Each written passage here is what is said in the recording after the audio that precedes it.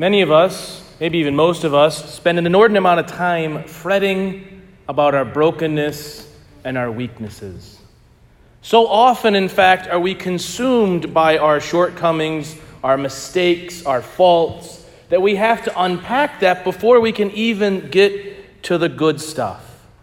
In fact, so tempting is it to see ourselves through the lens of our brokenness that it often is the way in which we identify. And if we don't do it that way, we try to find tangible things to which we can cling to identify. So instead of being a beloved son, a beloved daughter of God, something that's intangible, something that we truly are, we cling to those things that we can hold on to. I have this degree, or I have that job, or I do this thing, I produce this product. We get so caught up in our brokenness, it's like a slavery. We can't be free from it. But not only that, we become isolated in it. We start to see ourselves as that thing.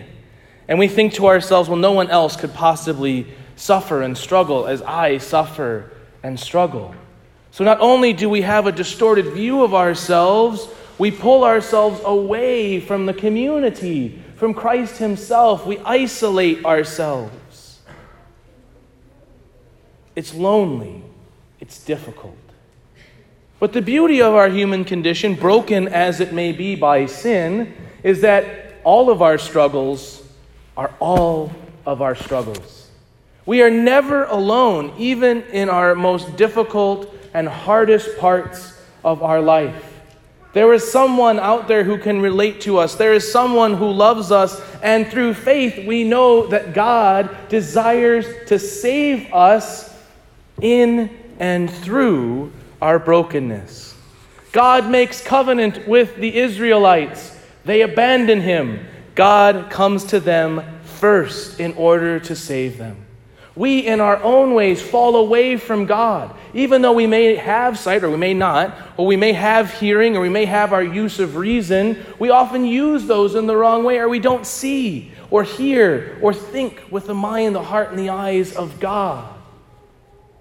God comes to us anyway to restore our sight. And so often, as it happens in the gospel, Jesus comes to us first on the periphery. He comes to us and we can sense that he is here. We may not be able to see him, to hear him, to feel him, but we know that the Lord is close by. And we get this great story of the blind Bartimaeus in the gospel today. And the fullness of the gospel is here for all of us.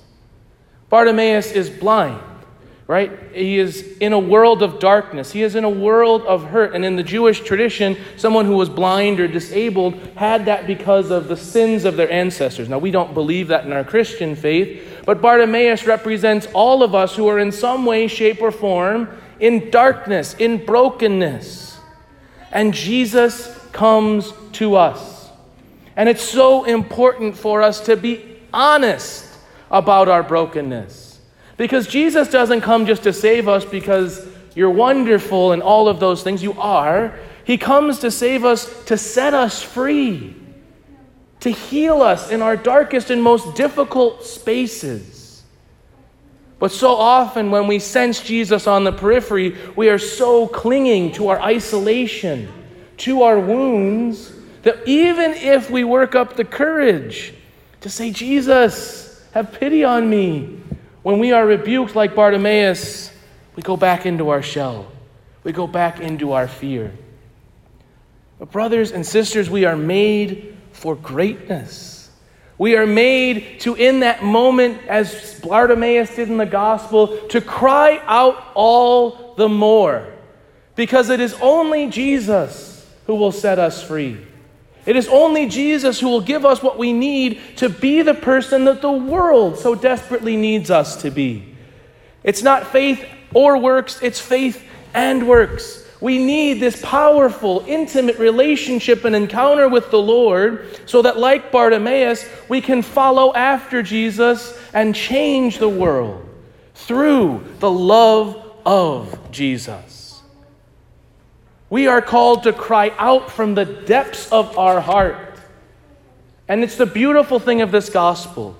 When we who are broken cry out and work up the courage to entrust our hearts to Jesus, to ask him for the greatest thing, that he brings us into the church, even if the church herself is broken. The apostles and the disciples are rebuking Bartimaeus, and Jesus calls him into their midst anyway. And he says to each of us the same thing that the apostles said to Bartimaeus. Take courage. Get up. Jesus is calling you. You, Bartimaeus, worthless in the eyes of your peers, Jesus has come for you. You who are gathered here in this church today, broken, struggling, hurting, isolated, take courage. Get up. Jesus is here for you. The power of the presence of Christ in our lives changes everything. We don't even get Jesus on the peripheries. God loves us so much that he makes himself present on the altar. In the bread and the wine, they become the body and blood, soul and divinity of Jesus, so that we might, weak that we are, take courage, get up, fling away the things that cling to this world like Bartimaeus, and follow Jesus. And to ask him not just for healing, but for the greatest and deepest desire of our hearts. Bartimaeus says, Lord, give me sight. I want to see.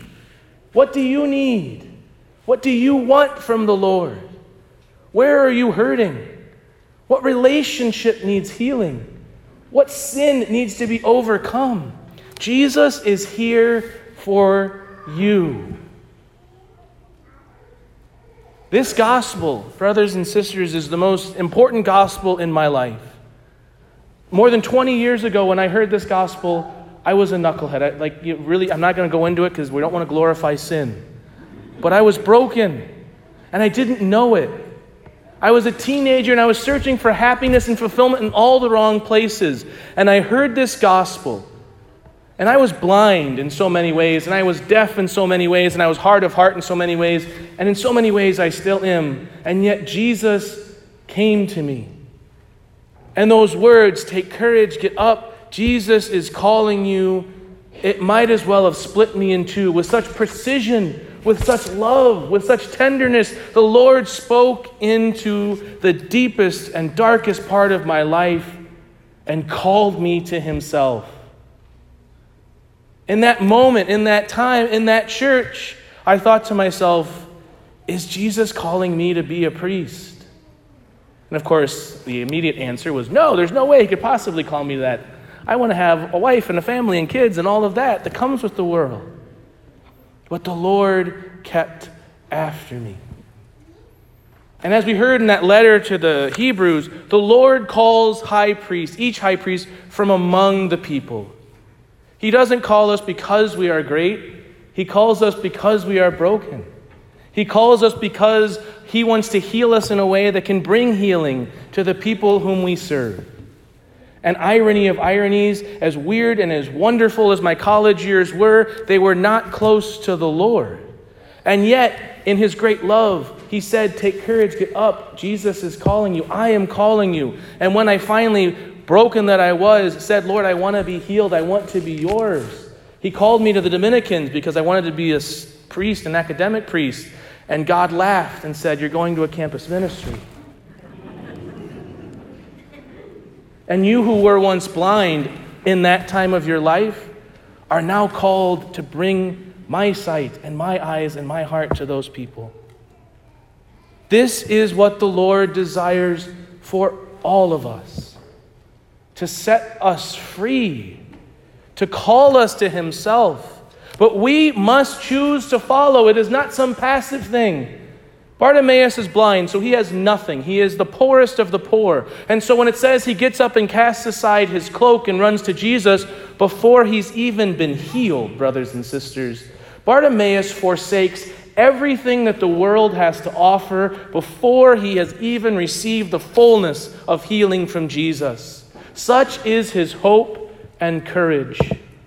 so too the Lord is calling us individually, us as a parish, us as a church, to cling to not those things which give us safety and security, because so often those are shrouded in blindness and deafness and hardness of heart, but to cast aside even the little things to which we cling in this world, and to follow after Jesus. To cry out from the bottom of my heart, Lord, I want to see. Lord, free me from the sin. Lord, I need healing. And to follow him. For years in my life, I thought, well, Jesus is calling me. That's enough. But in the gospel, Bartimaeus is called and he responds. He is healed and he follows after Christ. This is the path of the disciple to which each and every one of us is called through our baptism. To cling to the Lord Jesus, to follow after him, to bring him everything so that he can set us free. Because in your relationships, at your work, in your family, in everything you do, Jesus desires to bring salvation to the world through your life. And he gives meaning, purpose, and life even to those things about which you are ashamed or you feel no one could redeem. He makes those the things in which you will shine his light on the world. Take courage. Get up. Jesus is calling you.